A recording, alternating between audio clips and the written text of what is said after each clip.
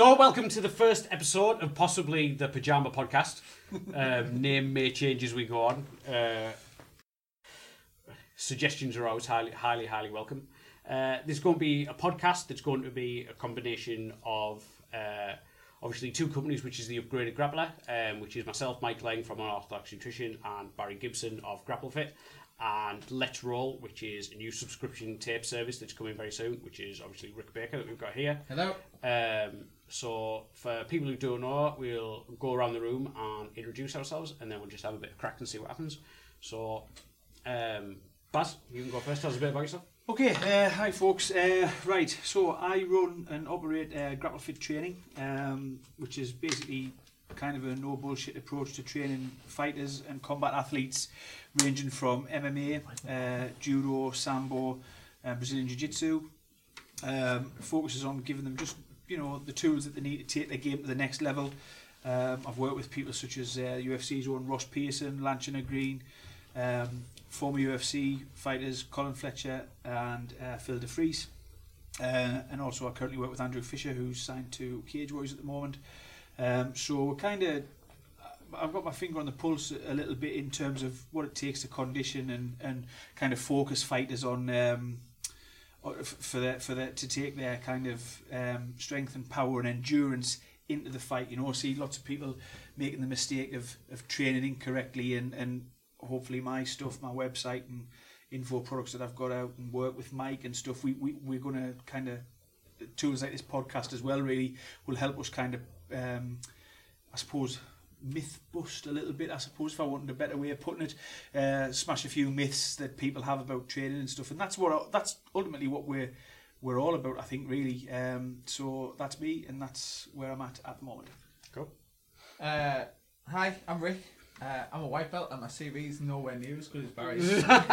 Very few's out, to be fair. Yeah, I don't. I do some writing for Jiu-Jitsu Style. Shout out to Callum, who does some stuff for me and Mike. And I have a blog, which is redcornerbluecorner.com, which I kind of put everything that I do on there, all my MMA articles, which is a lot of kind of like just things to do with like mainly the UFC fights, breaking them down or previewing them. And I do some stuff for a channel called White Belt Fever, which is about the trials and tribulations that I come across as a white belt. There's a lot of white belts out there, and I imagine we all get a bit sick of getting smashed by purple belts and brown belts, so we all kind of like wallow in our misery, and we all have our breakthroughs as well, so kind of celebrates all the white belts out there, and hopefully I have a little bit more knowledge, I guess, than some white belts might have, because I've got a lot of friends that are in jiu-jitsu, and I've been training martial arts for longer than I've been training jiu-jitsu, so I've kind of already overcome some hurdles that I guess like a fresh out the box 6 month in white belt might not have quite realised yet. So I'm kind of here for all the white belts in the house. Represent. My name's Mike. I've got a company called Unorthodox Nutrition. I deal with the combat athletes, and it is nutritional planning for them. So making sure they are healthy, fit, strong, powerful. They make weight if they're in a weight class sport, perform really well. Obviously work with loads of fighters all over the world, most of some of the ones that Barry's already mentioned, in a variety of different sports, from MMA to jiu-jitsu to judo to boxing to scream and stick fighting, triathletes, some physique athletes, like absolutely anything and everything, and like what that makes up. Obviously together me and Barry have the Upgraded Grappler, which is an info product, which is a strength and conditioning and nutrition complete program for athletes that regulates itself and adjusts as you go on, which is a brilliant thing. Rick has just a company that's just about to launch called Just Roll, Let's Roll, which is a fingertip subscription service which allows people to basically for a really low monthly fee have just fingertip and other various tape delivered to the door, so they don't have to worry about like running out, going in the bag, trying to scrounge tape off teammates and stuff. They're always going to have something for a great price. So that's it really. So this is the first podcast. So let's talk about the first thing that everybody's talking about. So we fit in a little bit. Conor McGregor and Floyd Mayweather. We might as well talk about it because we're always going to be talking about it because everybody is. Yeah, that's true. What are people's thoughts? Good thing, bad thing? What do you think will happen? Predictions? Let's have it. I think it depends on your point of view, to be honest, from whether it's a good thing or a bad thing. I mean, I've got friends in both camps. I've got boxing purists as very good friends, and obviously I've got MMA fans. I've got just going to stop you in a really random thing there.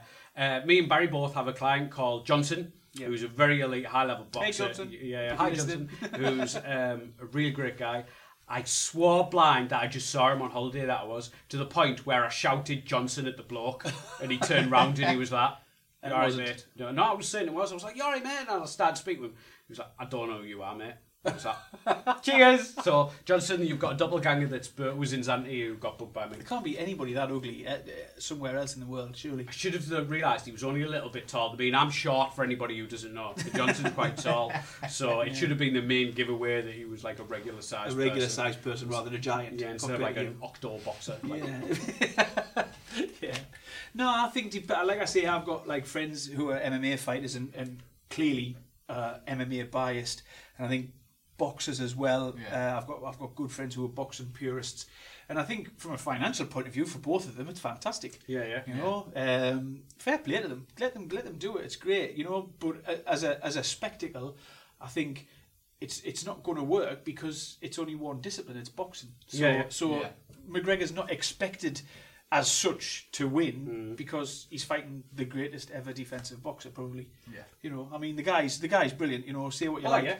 But he's brilliant, you know. Defensively, he's fantastic, and I think Conor will be doing well to get a glove on him. If I'm perfectly honest, although I do think McGregor is unorthodox enough to kind of to catch him off guard. Maybe you know, it's because he's not going to be like a regular boxer. If that makes sense, you know. I was like talking to a couple of guys over the weekend about it, like. If he comes out with that kind of like sideways on, awkward, rangy type of movement, then that might cause problems for Floyd, you know, because he's not used to dealing with that. Obviously, like Floyd's used to dealing with somebody that operates within the parameters of boxing, you know, straights, hooks, certain types of movement. I had this conversation with Ross before all of this came out a while ago, and we always talked about like, if you spar with someone who's got a good skill level, let's say you box and spar with someone who's got a good, and it's the same if you roll, it's the same if you do judo. If you're doing judo with someone who has a bit of skill, or you're doing BJJ with someone that has a bit of skill, then you can defend certain things.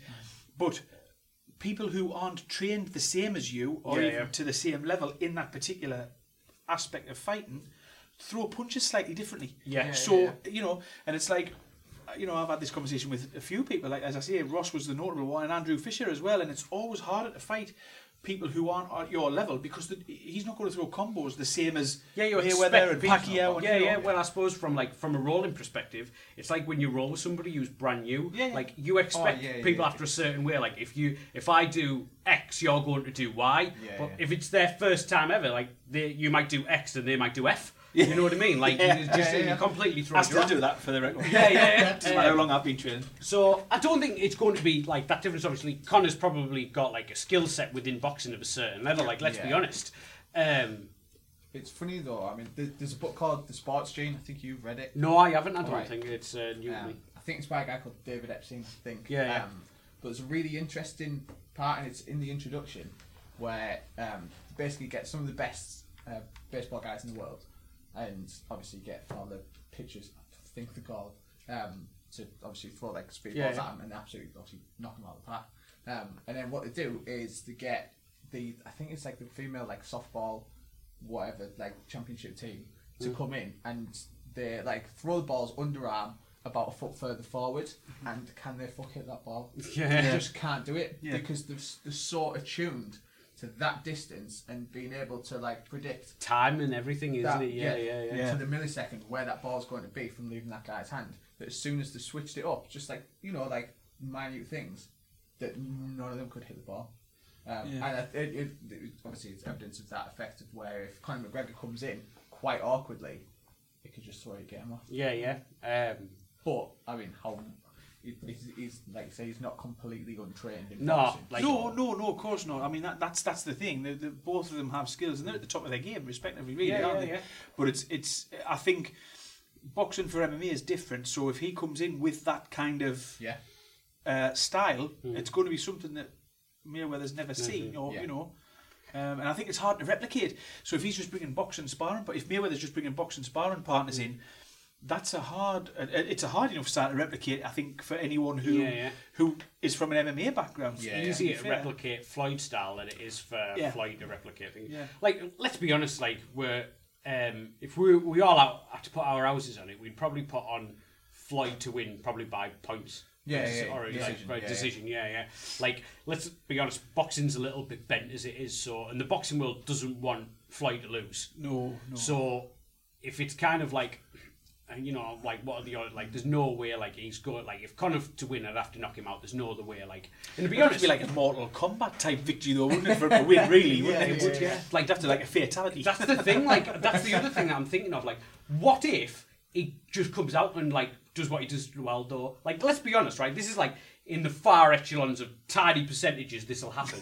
This is the Matrix you're talking about. Yeah, like, if he was like, but what if he does? Can you imagine the world, what would happen? Yeah. Can you imagine what Conor McGregor would happen? Like, the Conor McGregor that you got when he won both belts. Can you imagine if he had both belts in Cage Warriors and in the UFC and then beats the greatest defensive boxer of all time? Yeah. Like, it'd blow up. Like, the world would be insane. He'd be apologising for absolutely nothing forever. But then, like, then you've got to think, what does Floyd do? Because the first thing Floyd will say there is rematch. You'll have to have a rematch. Yeah. But then Conor holds all the cards then. And then he's like, well, if you want to rematch me, you have to do it in MMA. Yeah. Aye. And that's not happening. Well, or, like, the payday would be so ridiculous again.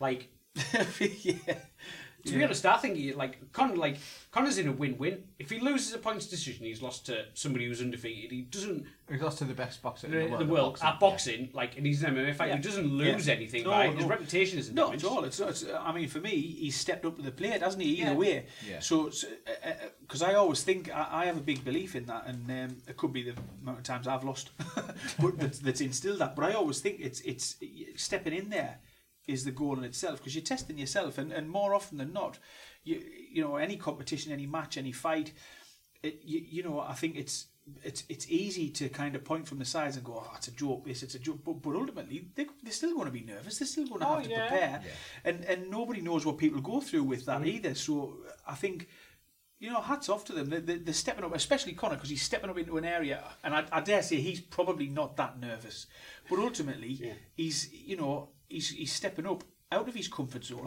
because he can't kick him, he can't take him down. No. So, you know, let's hope he doesn't rely on muscle memory and go revert to type and just. It'd be funny that though, wouldn't it? Like, in the heat of the moment, if he's getting peppered, he just panics and shoots a double. Yeah. What if you were to bring in a sparring partner for Floyd Mayweather, who would you bring in to replicate Conor's style? Lighto Machida. Yeah. Boxing. Yeah, but just tell him to strike, just hands. Hands. Because he's the same kind of thing. He's that elusive, rangy, karate side-on type thing, isn't he? So it's that's who I would do. Yeah, Machida would be a good shout, I think. The only thing is, he's like, Machida's a big dude. Like, you know, 200 pounds, well, like, that's what he fought at 205, like heavy. So he probably walks around at like 230. It could be 230, 225, easy. So he's going to be a big dude. So that might be like a different thing, but style-wise, does he drink his own pee as well? Though? He does, yeah.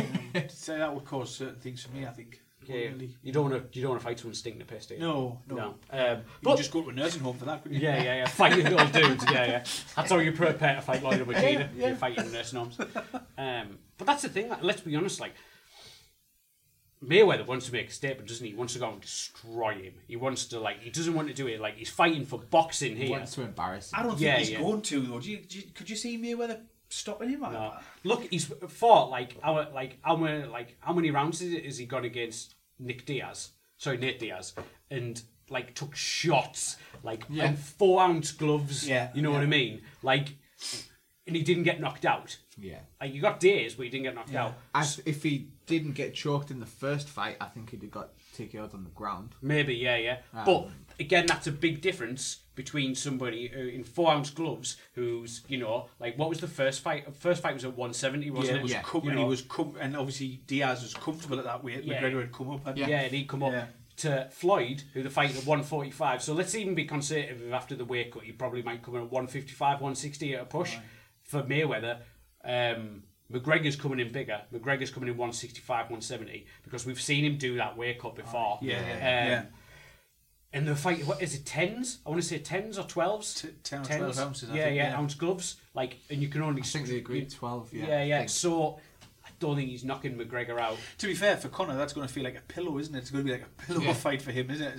It's like, he's used to taking much better shots. But one of the keys to McGregor's success is when he's been fighting in the 145-pound division, those fighters aren't used to the power that he puts on people because he's a 170 fighter. And because, like, we've seen him step the scales at 145. He looks like a blooming skeleton. Like, he's gone on record and saying what a tough cut it is for him. But he gets it done. Like, if he does it this time, like, it's one of the... Like, a power's a big thing. Well, definitely, of course. Not even that. Like, if he clinches and roughs him up, we're talking in real, like, small percentage hypotheticals here. Like, if anybody was betting, they're betting on Floyd to win by points. But for me, like, if he wins, like, boxing's done. Yeah, boxing's over. Like, if he wins, like, that's it. I don't know because boxing. I mean, McGregor's like so unique. Yeah. That if he does win, everyone can, like, in every experiment in the entire world, there's anomalies. And that's what McGregor is. And if he does, they can just write it off. All right, anybody else, come over and try and fight Triple G. You know what I mean? Yeah, that's you're a gonna good get point. your face boxed off. Yeah, you will. And to be honest, like, that might happen with Conor. Like, he might just get beat. He might just get his face punched in for... Is it 8? I've heard it's 8. Is it 8 rounds? No, is it not 10? 12? 10 or I 12. presumed it'd be 10 or 12. All right, I thought it was... I don't know. I just heard a rumour that it was... Right. But even if it's 12 rounds, like, he might just jab his face off and just, like, completely, like, just destroy him, like, and win him on points, like, I think Conor will probably finish the fight first. But then again, he's like... He's not going to really get injured. He's probably not going to get knocked out. He might get beat on points, but then he's got 80 million. He's just had a kid. Like, I don't think he'll fight again. No. I literally think he'll take his money, regardless of what happens, and walk away from the sport and do it. He's got his health. He's not punchy. He's not got, like, he doesn't look like Wanderlei Silva, where his face is all smashed up with scar tissue. Like, he's got no issues at all. Walk away. Like, I think he's worth something ridiculous, like 30 million now. With, like, obviously, like Rick was telling me earlier, that Reebok's not involved in this. Yeah. So sponsorship-wise, he can have whatever he likes. He can do what he wants, So he's going to walk out, like me and you were joking earlier, that he's going to walk out like a NASCAR and just have every conceivable logo he's all over. Rolexes on. And... Yeah, he's going to have 10 Rolexes on. Like, he's going to have the work. So he's probably going to make, like, 150, 200 mil out of it. Out of sponsorship. Yeah, and pay-per-view and stuff like that. So he's probably going to turn around and walk away from it all. I read a couple of days ago, apparently John Kavanagh had said that he wants, it's not the end, and obviously, like, people, MMA people are saying, no, he's going to come back, because we all obviously want him to come back and fight MMA, I know I do, but apparently he said that he wants Khabib in Russia. Yeah. Pretty game. If you, that's a good one. It's ridiculous, though. Khabib won't make, lightweight? Yeah. But Khabib won't make the weight, he's done. He's missed his 2 last weight cuts. His liver shut down on both ways. Yeah. He can't make the cut. His body's like, he won't make it. He's had a bad run as well. He's had a bad run as well, Khabib, hasn't he? Like, even if he does make it, like, he's probably still not going to be in a good position to beat McGregor after it. Like, it's the only thing, isn't it? All, like, Conor McGregor haters, like, always say that, like, and it's true, he's never defended a belt. Yeah. Even he's never ever defended a belt. Yeah, that's true, yeah. He's avenged losses. Yeah. But he's never defended a belt. Yeah. So that's the only thing. Like, but again, he's not GSP. He doesn't care about his legacy. No. He wants cash. Like, there's no secret there at all. Yeah. Conor McGregor's in it for money. And for 80 million, I'd fight a lion for 80 million. Well, we spoke about this before, didn't we? Because I was laughing. I was telling somebody else about what you'd said, and you'd said for 80 million, you would go in the ring with Conor, Floyd, and a grizzly bear. Yeah, I would, and I'd fight them all at once. Yeah. I would, and I'd even... I would, for 80 million, I would. For 80 million, I absolutely would. Yeah. You know what I mean? Because I'm big enough to throw Floyd at the grizzly bear to occupy that. You could probably pick Floyd up and use him as a weapon. Like, club the bear to death using Floyd. No. What did you weigh now? 145? Use it like a javelin. Just throw you straight at the bear.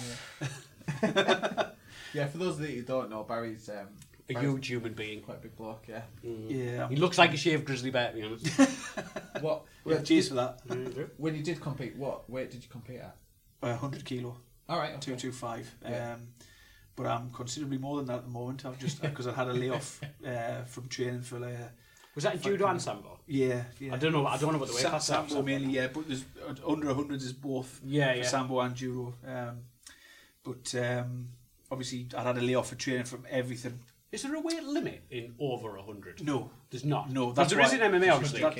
So it's 100 kilo plus. So I'm desperately, before I start competing again, I want to get back down to under 100 kilos, because over 100 is I'm tiny. Right. You know, Okay. there's guys coming Fighting like Russians over 100 kilos is a ridiculous idea. There's a guy, a good friend of mine was 123 kilos in judo circles fighting, and he was one of the lighter ones in his heavyweight pool.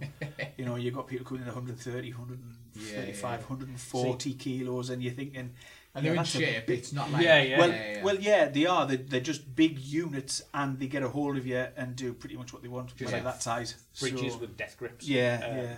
The fridge is a refrigerator, a big American-style fridge with a gi on. Yeah, with a gi on grips. And a really big head. I always had to laugh that in MMA, Brock Lesnar had to cut to make the 265 weight limit. Yeah. In heavyweight, died out to like make 265 pounds. Yeah, there's no upper weight limit in judo or sambo. That's scary. So you see some monsters. real sizable blokes, Yeah. and that's what I always laugh, because I don't think of myself as like as big in comparison.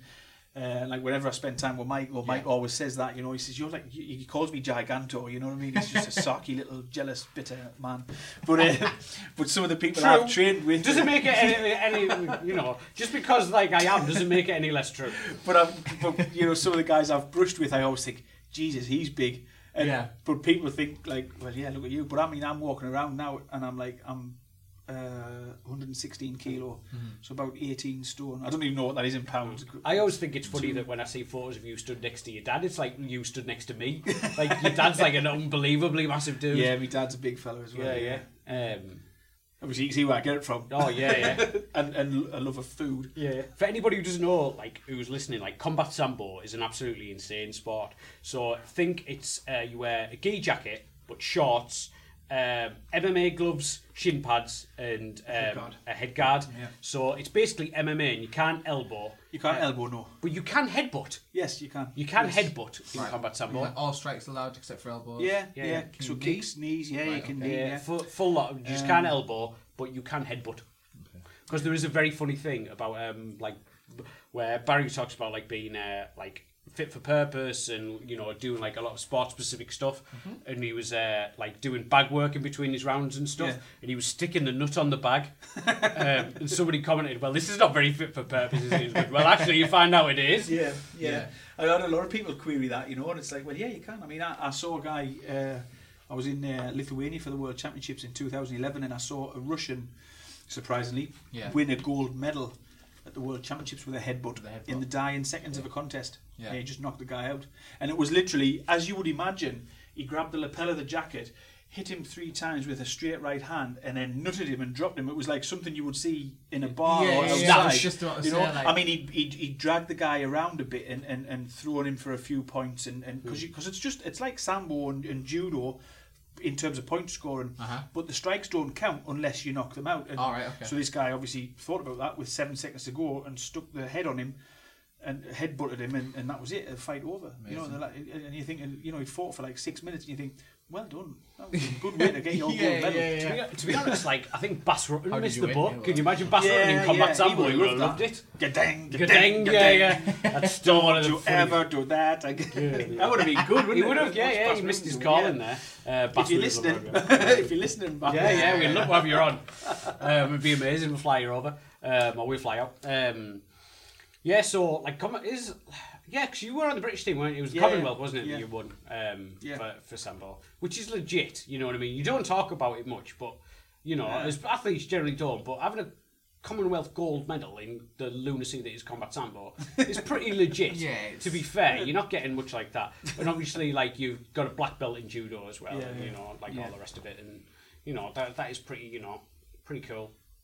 It's not just as big. Sorry, go on, Rick. I was just going to say, in sambo, is it a master of sports? Is that you get international class as well. So you get master of sport international, right?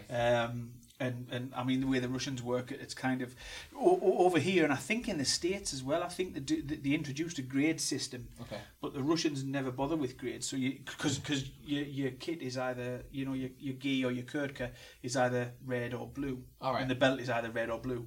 So they don't worry too much about belts in Russia. So it's about winning. Yeah, pretty much, and how best to annihilate your opposition. But they go through, like, you get different grades of Master of Sport, and then it's international honours. And I think if you win a national competition, it's Master of Sport, and if you win an international medal, it's international, something like that. Anyway, I'm happy to be corrected. I'm not an authority on it. But I know that's the way they look at grades, if you like, as such. But there's a couple of Masters of Sport in this country actually. Matt Klemper's one, and the national coach John Clark is one as well. And those guys are decent, they've got a good pedigree. But Matt Klemper's moved into he was a judo player, and he moved into combat sambo, and then he's now signed for Bellator as well. So he's got his first MMA fight in Bellator coming up. Who was that guy who just fought on Bellator that everybody was really looking forward to him competing? He was like world champion. Like multi-wrestling world champion. He was a Golden Gloves boxer. Young lad. Yeah, I can't remember his name. Like, a lot of people were like really looking forward to him like making his debut. I can't remember his name. What he said, I didn't know if like either of you caught it. I think he got smushed. Really? If it's the guy I'm thinking of, they built him up, and it was on another podcast I was listening to, and they were kind of saying like you build up, you don't throw a prospect to the wolves like they did. You have quite a tough fight. If it's the same guy, then yeah. So they're talking about in terms of like giving them a couple of tune-up fights and getting them in and getting them used Not to. even tune-up fights, just even with the UFC, there's levels. You know what I mean? Of course there is. Yeah. If you're 21 and you're a light heavyweight and you look good and you look, like you have potential, they tend not to throw you against. Yeah, they try and groom you a little bit. You know what I mean? They kind of, because otherwise you don't get anywhere. Regardless, you need that experience. Yeah. Unless you're John Jones and you're just a bit of a freak. Yeah. Yeah. Oh, well, I always laugh at that story you told, Mike, when you said John Jones was the kind of the little brother. He's the brunt of the family. Yeah. Well, I mean, that scares me, that, because he's a two brothers that are both in the NFL. Yeah. And both of his brothers saying that they can whoop his ass like on any day. And he's like confirmed that. Yeah. Imagine being John Jones, the light heavyweight champ of the world, right? Absolutely destroy everybody, but your brothers can still give you a hiding, and they just play football. Yeah. Like, honestly, like, genetics in that family are unreal. However, I don't know if both of them, but one of his brothers has definitely been done for doping. Yeah. You can imagine, can't you? But I mean, that must be awful at Christmas, mustn't it? Yeah. John's at the back of the queue for turkey. Oh, yeah. I've also heard that, like, I'm sure it's the NFL where the doping tests aren't exactly, like, amazing. No. High stand, you know what I mean?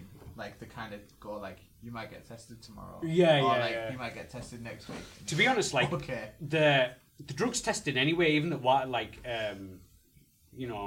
WADA do and everything like that, like, they're not exactly great. Like, people are, like, dodgy. It's possible to dodge them all the time. Don't get me wrong, this Kaminsky guy... Who was it that ran out? Who famously... Which MMA fighter famously ran away? Oh, Wanderlei Silva. Was it Silva? Yeah. Just, like, literally ran off. Yeah, it was no... It was just like, out the door. Yeah. You see him coming and ran off. But this new guy, like, I thought they were just doing a ticky box exercise to say, oh, look, we're kind of bothered about it. But this guy is a savage. Like I was telling you before, wasn't it? What he's actually doing is freezing everybody's piss. So, like, let's say, like, it comes out in 5 years' time that there was actually, like, a designer steroid or a way that they were avoiding the test with a certain, compounds and stuff. He'll test you. Basically, he'll strip you, like, and go back and, like, and still... Really? So, historically, you can go back? So, like, it's not like he's going to test you for all time. But still... when technology gets... So, if in 5 years, if you think about how good technology is going to be, we'll go back and retest it. Actually, you pissed hot then. So, like, you're banned now. But, to be honest, at the moment, like...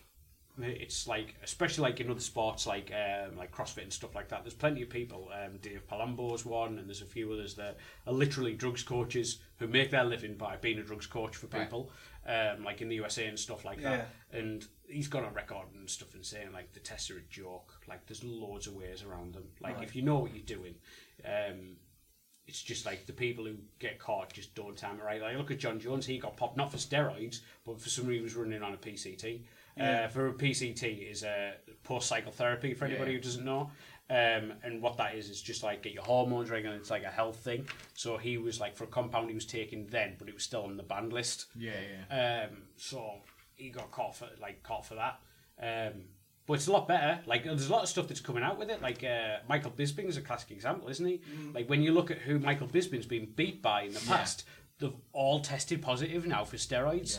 So when this all kind of came in, all of a sudden he was now he's world champion. Victor Belfort's a classic one. Like, if you see the side by side pictures of him, like literally, like it's day and night. Where he was a beast, and now, like, you know, it's Belfort used to come in some phenomenal shape. You think, wow, look at that, you know. But as you say, the comparison pictures are just. What I think they should do though is like they should have like basically an untested UFC, like in Thailand or something, where steroids aren't illegal, or like at like Kazakhstan or where you can just go and get testosterone over the counter and stuff. Reservation or something.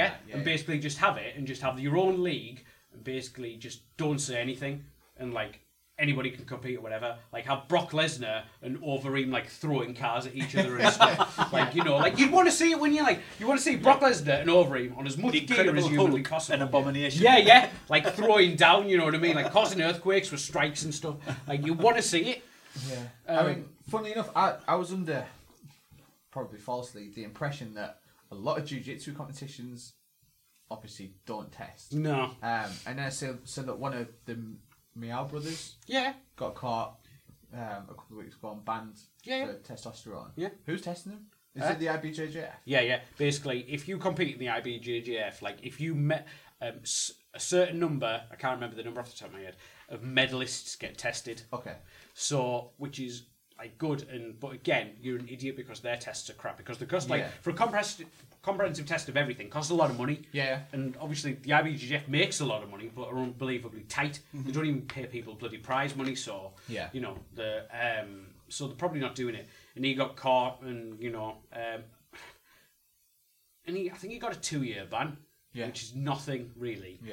He did hold his hands up, but he didn't try and say, "Oh, somebody give me a drink that I didn't." It was Lemsip. It was like, It's like, no, I'm taking testosterone, I'm cheating. And like, or any other cold remedy. And like, no, I got caught. So you know, he's still an asshole for doing it.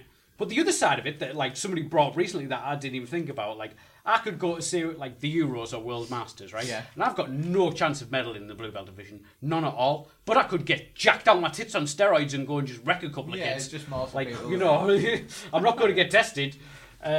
So it's one of them where, and it's not. A lot of people think that steroids equal bodybuilders are massive and jacked. They're not taking it for that. They're taking it for recovery. Like these guys, like the Mayo brothers especially, are training 2 or 3 times a day. Like, or like you know, for a couple of hour sessions. Like people don't realize some of these top guys how much work they're putting in. But it's a full-time job, isn't it? We've had similar conversations in the past, Mike. You know, and it's a full-time job, and people don't appreciate, because the classic thing a few years ago used to be, you know, when they hear about how much people on regular local shows get paid for an MMA fight. Oh, that's not bad for 15 minutes work. It's like, well, no, it's not 15 minutes work. You know, these guys are sacrificing, you know, jobs. You know, if they're training pro, this is their job. They're sacrificing time with their family. They're training 2 and 3 sessions a day. And if they're sensible, they'll cycle the heavy work against the light work. But if they're not, sometimes they're just smashing it. And it's hard to recover from, isn't it? That's the thing. I was talking with a lad recently, and we were talking about shows that he fights on. He's pro and he does it for his living. And it came up like Cage Warriors. Like, have Cage Warriors come knocking for you? He's like, all the time, but they can fuck off. I was like, why? And he goes, because if I go on there, right, I've got to pay for safe MMA, all my MRI checks and everything like that. They're £700 for safe MMA checks and then the head scans and everything. By the time I do my camp and pay for all these checks, like, and get my payday, I lose money. So there's no point. I might as well do 2 or 3 regular shows and get 500, 600, £700 for my purse. And then that's how I make my living. Like, if I go do that, like, it's kind of the weird thing, isn't it? Where you're not going to get on the UFC in like big paydays unless you go to these shows.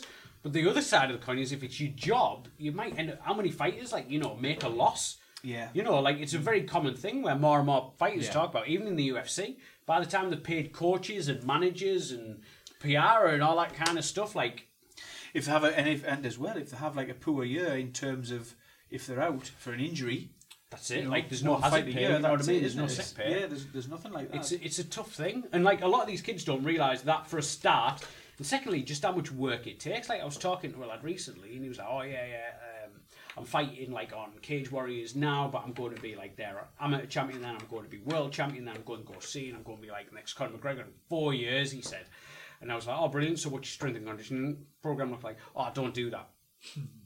Then you're not. I'm sorry, mate, but you're not. Yeah. Like, you don't realise the work that people are putting in. You know, there's cardio work, there's strength and conditioning, there's drilling, there's mobility work, there's proper recovery programs. Like, and this is like just like at the lower levels of the sport. You don't realise the hours that people are putting in. Are you training 2 a day, 6 days a week? Because that's what it is. That's what it takes. Yeah. And this isn't just like, this isn't what like do this and you will be world champion. This is the cost of entry. Yeah. That people just don't like when did you go to the JT Torres seminar? Yeah. Like when we were looking at JT Torres come down and do a seminar at our gym, and we were like, he came out for dinner afterwards and was like, so, and somebody asked me, "Oh, what does your training schedule look like?" And he was telling me it was 2 or 3 times a day. Yeah. Like I think he said, "Oh, I take like 1 full day off, and Saturday's pretty much, but I still go in and like do technique for 2, like drill for 2 hours. Yeah. 2 hours of drilling, you know what I mean? Yeah, that's a day off. Yeah, and like people are like, God, I can't believe you work out. You're like, you train that much? You're like, yeah, but it's his job. Yeah. Like, this is really all he does. Obviously, JT's a bit different now because now he's gone down the route of teaching.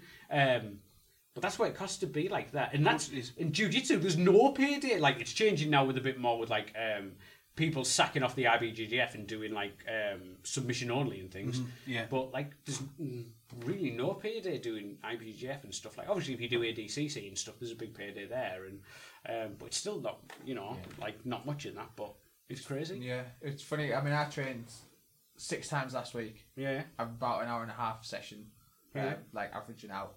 And today, I feel like I've been beat up. Yeah. Like I feel I have been beat up 6 sessions last week. I got beat up 4. But obviously, I feel like I've been through a washing machine. Well, I eat relatively well. Yeah. Well, we were talking about it before, wasn't it? That when I very first made the move and took off an orthodox full time, like it was great because I was master of my own schedule kind of thing, and I was training twice a day, 2-3 times a day, like 6 days a week, and taking 1 day off. Yeah. But then all of a sudden before it, I knew it, I had no energy. Like everything got fluid. I felt terrible all the time. Like I couldn't feel I was recovering. I was like, what is it? I was like, I'm getting loads of sleep. Like this obviously before my daughter came along. Like I know my nutrition's on point and everything. Like I was taking days off in here. And I was like, what is it? And I went to the doctors and had my bloods taken. And I tanked my white blood cell count. I was just literally overtrained. And it was just like the doctor said, look, you're not a kid anymore.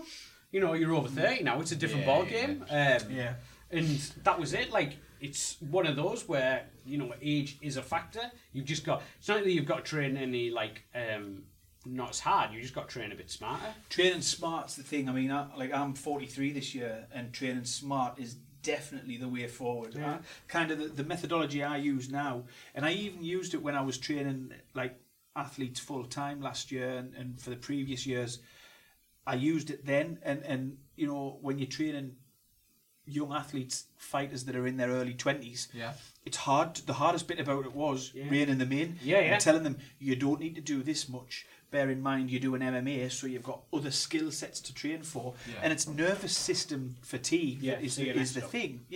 So that's the thing you've got to avoid. I mean, everyone gets by with sore muscles, and once you're warm, it's not so bad. But it's the nervous system overload that causes the problems. And that was the thing. It's a hard thing to rein somebody in. But like for me, I always think if I could go back 20 years, 25 years, and train like I kind of do now, that would be great. If you could put your brain in like body. Because the hardest thing was, I mean, the 2 boxers that we worked with, Kirk Goodins and Johnson McClumpton, they were, they could jump over buildings and stuff. They're that fit, and they were very open-minded for young professional boxers.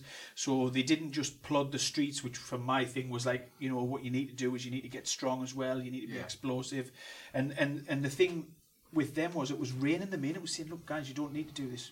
Can I do another round? No, you don't need to do another round. Just chill. It's fine. Save it for later in the week, And it's you only realise that as you get a little bit older. I'm starting to sound like everybody's dad now, but it is true. You kind of think, I mean, you know, I'm taping injuries up and things like that. Like I'm like fucking Boris Karloff in The Mummy, you know. Now I'm starting to like, you know, like wander about. Before, you know, a warm up for me now is standing next to the radiator for a bit, you know, and hoping that my gi heats up enough. You have to do like, I always laugh, like you kind of look around like our gym and stuff, and you can see the guys that are like over 30 because they're doing like a warm up for the warm up. You know what I mean? Like they're doing a pre warm up. Yeah.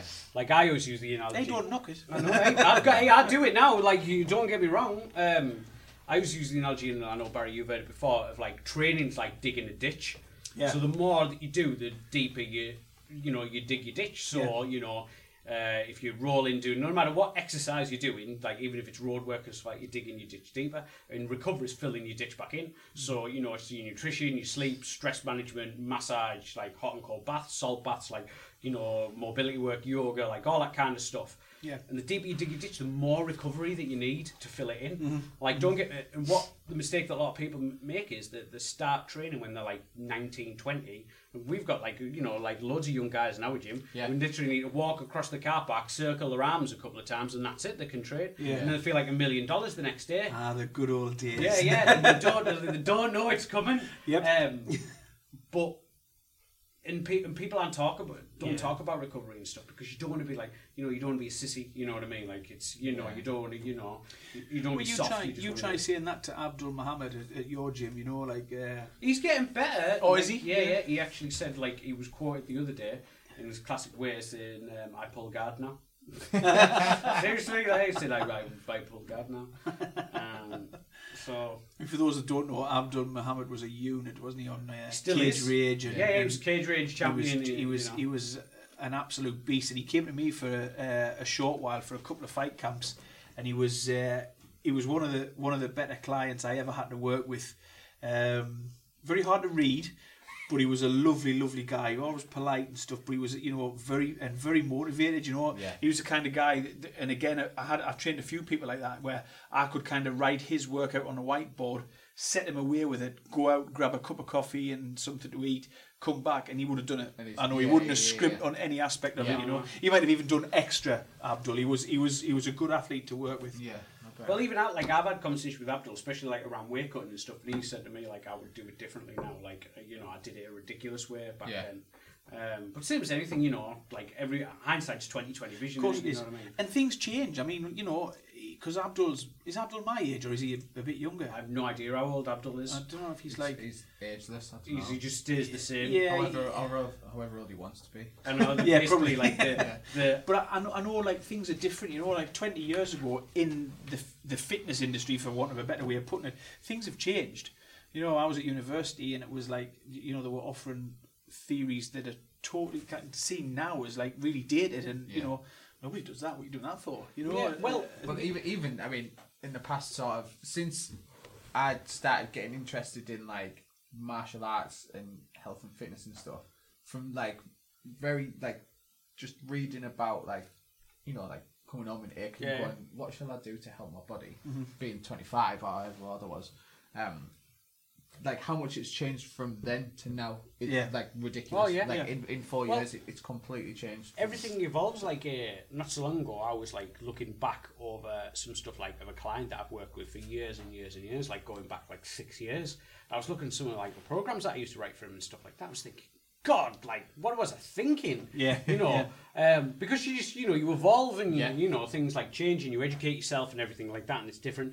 But you know, it's just that's. You know, but I bet on some level though, you look at that though, and I bet there's principles that are still true, because it's like the methodologies come and go, don't they? But principles are always the same. Pretty much. I literally finished an article and sent it off to BJJ Style today on that very topic. That, you know, like me and you always quoted, don't we? That like, you know, a man who understands principles can pick his own methods.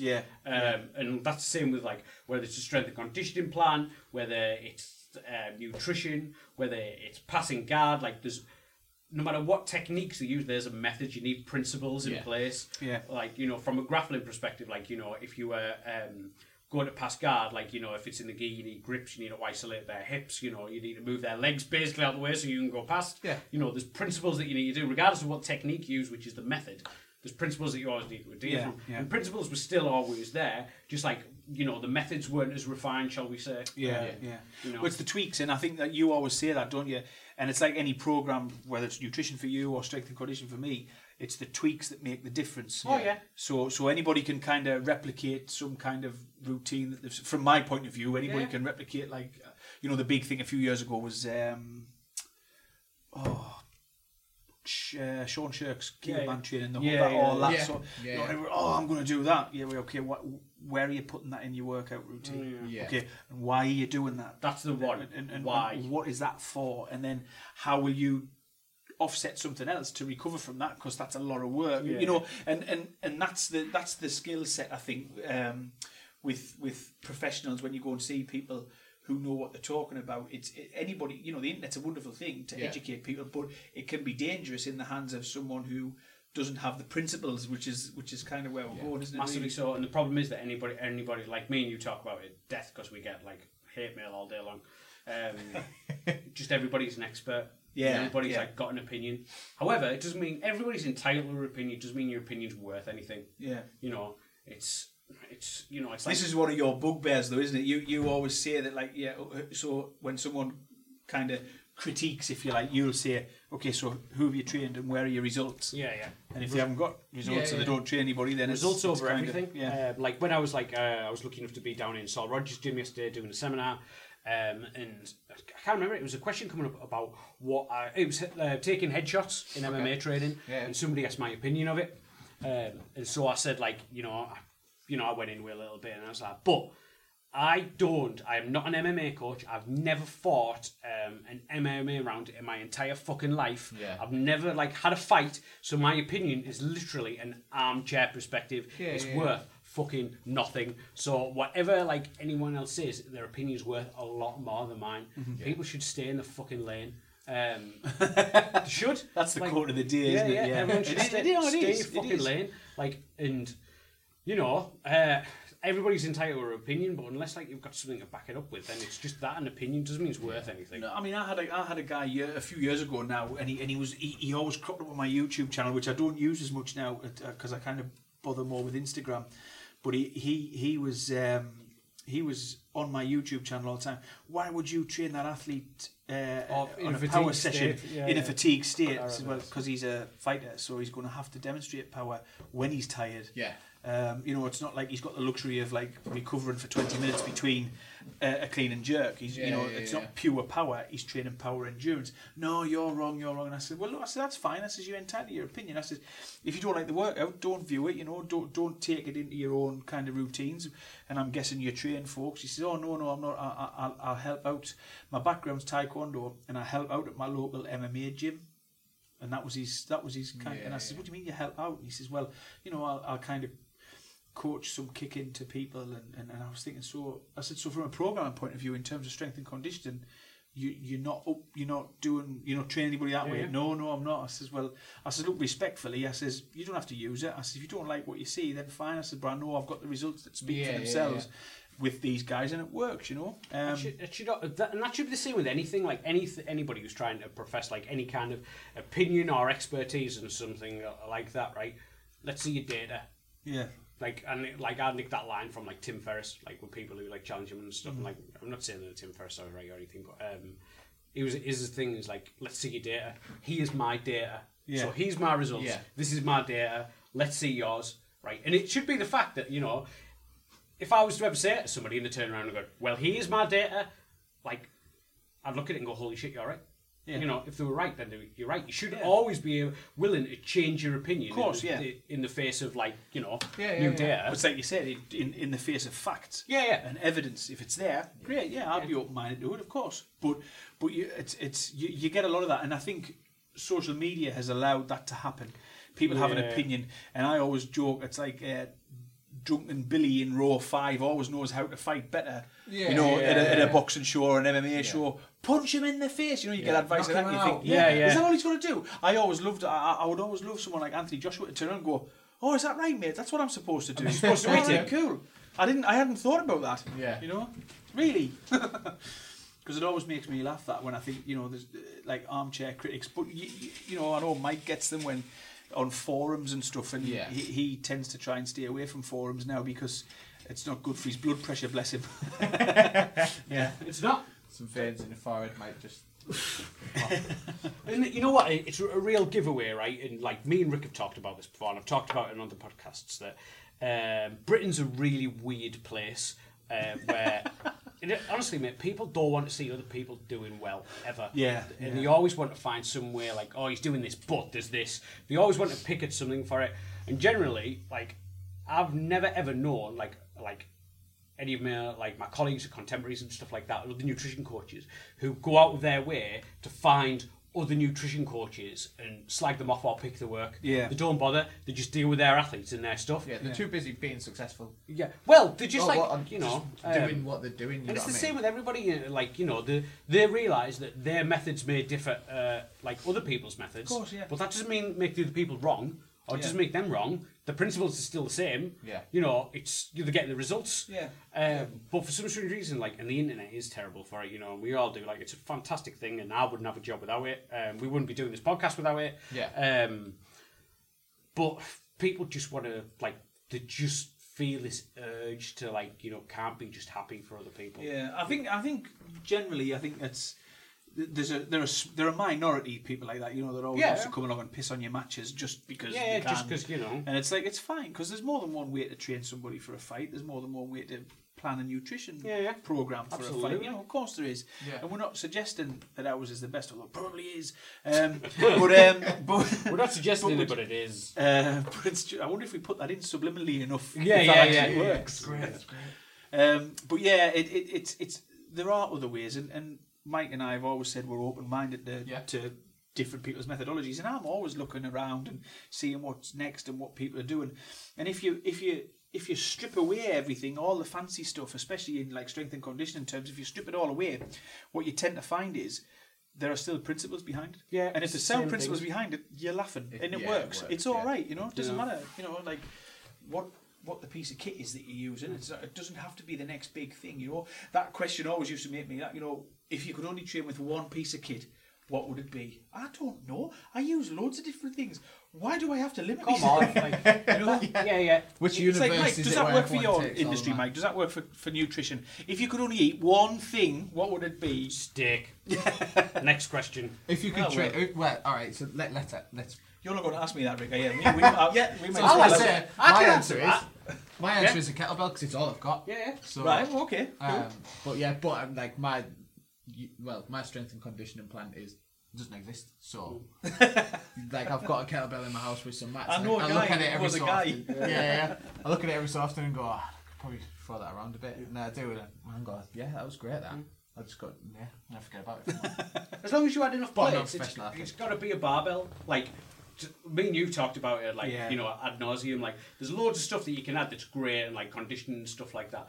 But I've never ever met an athlete, right, who didn't end up performing better by getting ridiculously strong. Yeah, of course. In deadlift, and squat, and press. Yeah. Like, they just don't exist. No, There's a of course reason not. for Of it. course Like, not. so if you was to use one bit of kit, I would say it would be a barbell. If I had to for the rest of my life, because I can use it, I can do anything. You can with do it. anything with it. Yeah, it's versatile, and you can progressively overload. Can't you? Which is- Providing I've got, like, I was going to say an unlimited amount of plates then, but that'd be ridiculous because I'm not going to get that strong. Deadlifting planets and stuff. Hey, you never know. I do, yeah.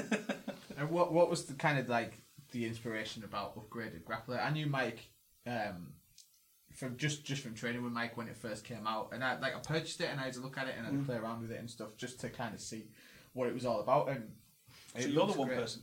yeah. So that was me. Yeah. You're the customer. So yeah, still got the Excel file on my laptop. It came about where we were basically we just meet up for like coffee all the time and like just basically do what we're doing now and just talk about stuff. Yeah. And we had a look at it, and there's loads of like strength and conditioning ebooks out there, and loads of like okay ones, but there was not anything that kind of did a good strength and conditioning program and a good nutrition program. Like back in the day, there was the Grappler's Guide to Nutrition by John Berardi.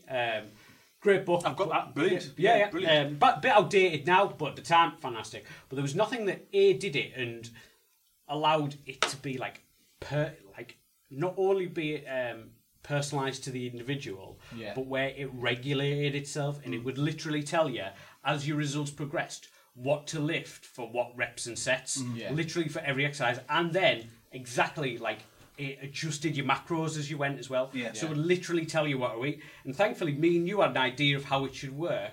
But it was my sister who like does spreadsheets for a living, who managed to come up with this like these spreadsheets that kind of like did the program for us, so it was self-regulate. So technically, you could run these programs to the end of the year, and it would adjust it for you, and you would always keep making progress. So essentially, did yourself out of the job? Yeah, that's what we said I would do. Well, that's exactly what we said. That's how we marketed it. Yeah. I mean, we either did ourselves out of a job or we allowed ourselves to reach more people. Yeah, because that's the thing. Ultimately, that was what it was all about, and it was because I used to see so many people, and I know Mike will be the same from his side of things. Yeah.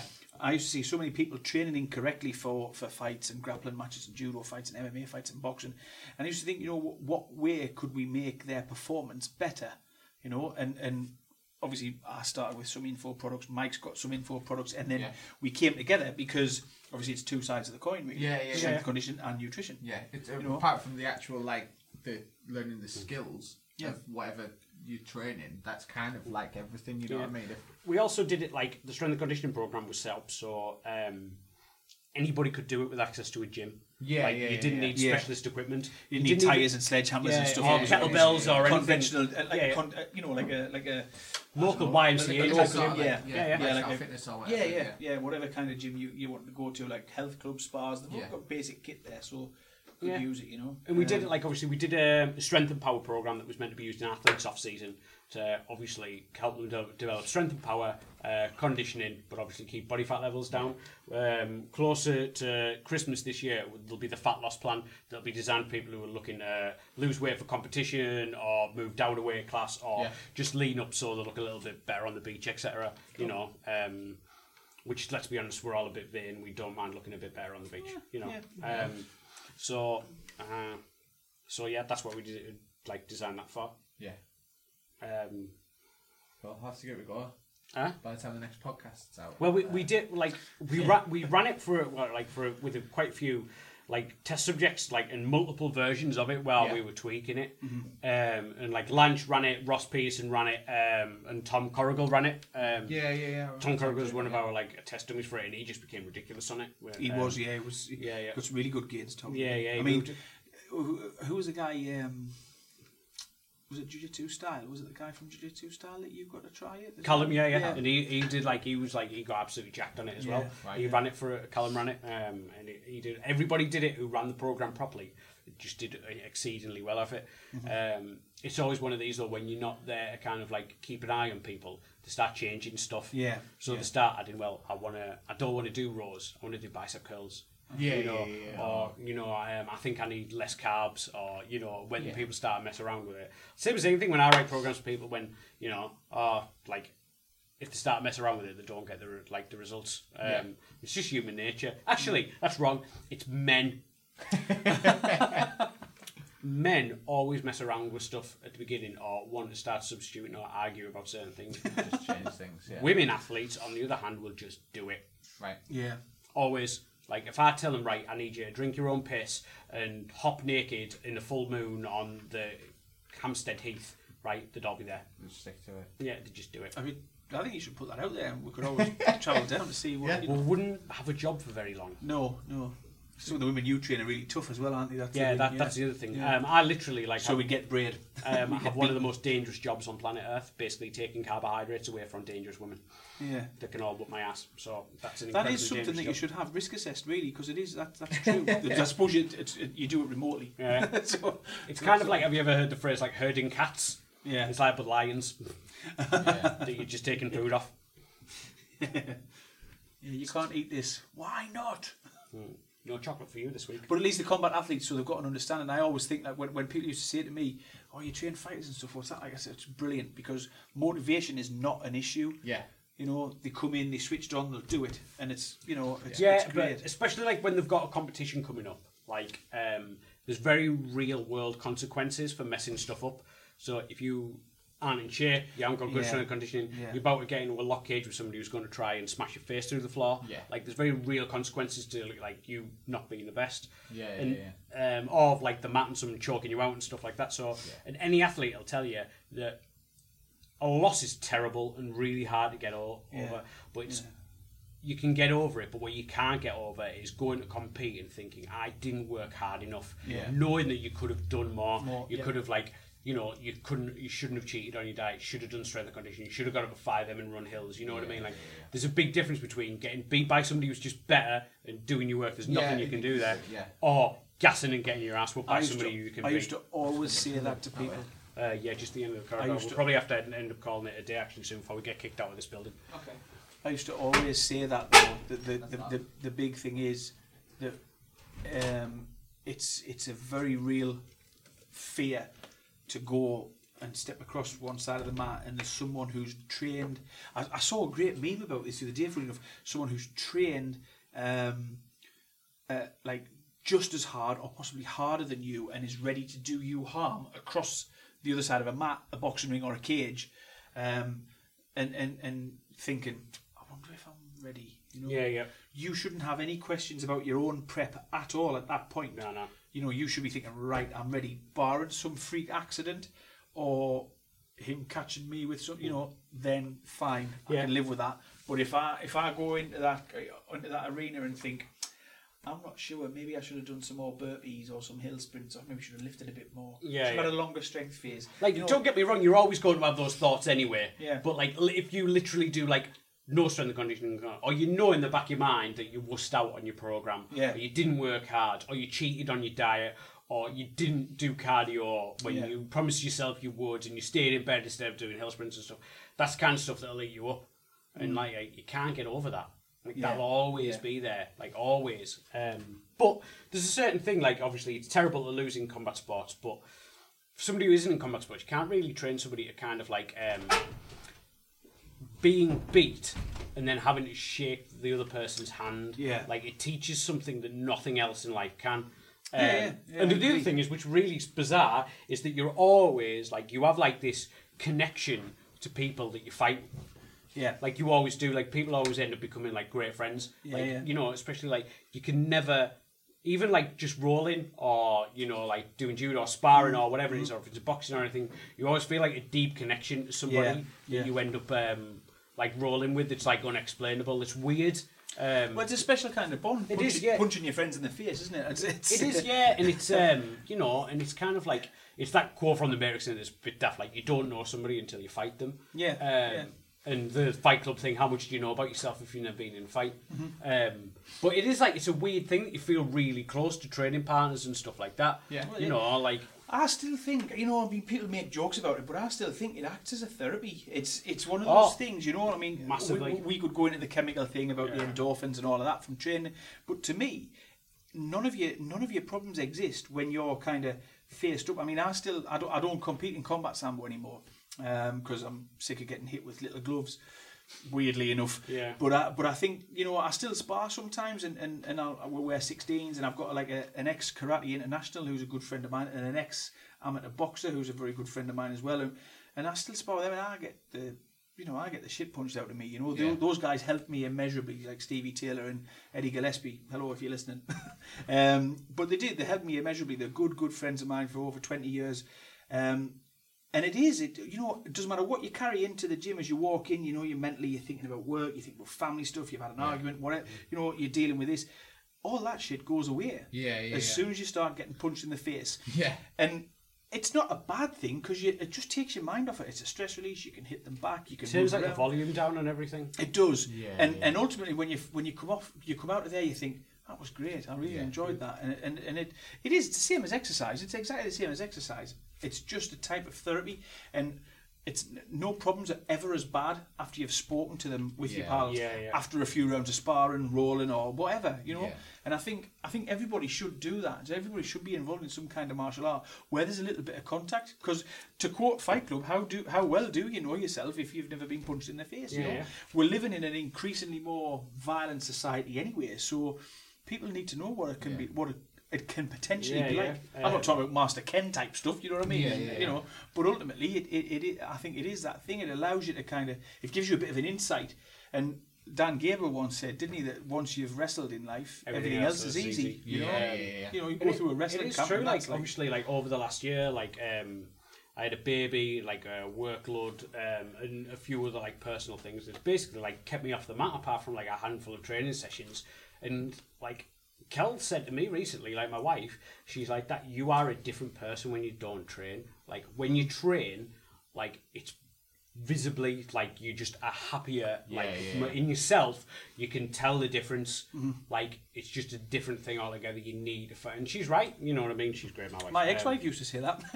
You're a different person when you don't train. But it's true, it's true. And I think you always do that. I mean, there's guys at the judo club I go to who are world master and athlete champions and stuff, and one of them's in particular, 67-year-old, he still competes. He's done 9 competitions this year and taken 1 bronze, and the rest have been gold.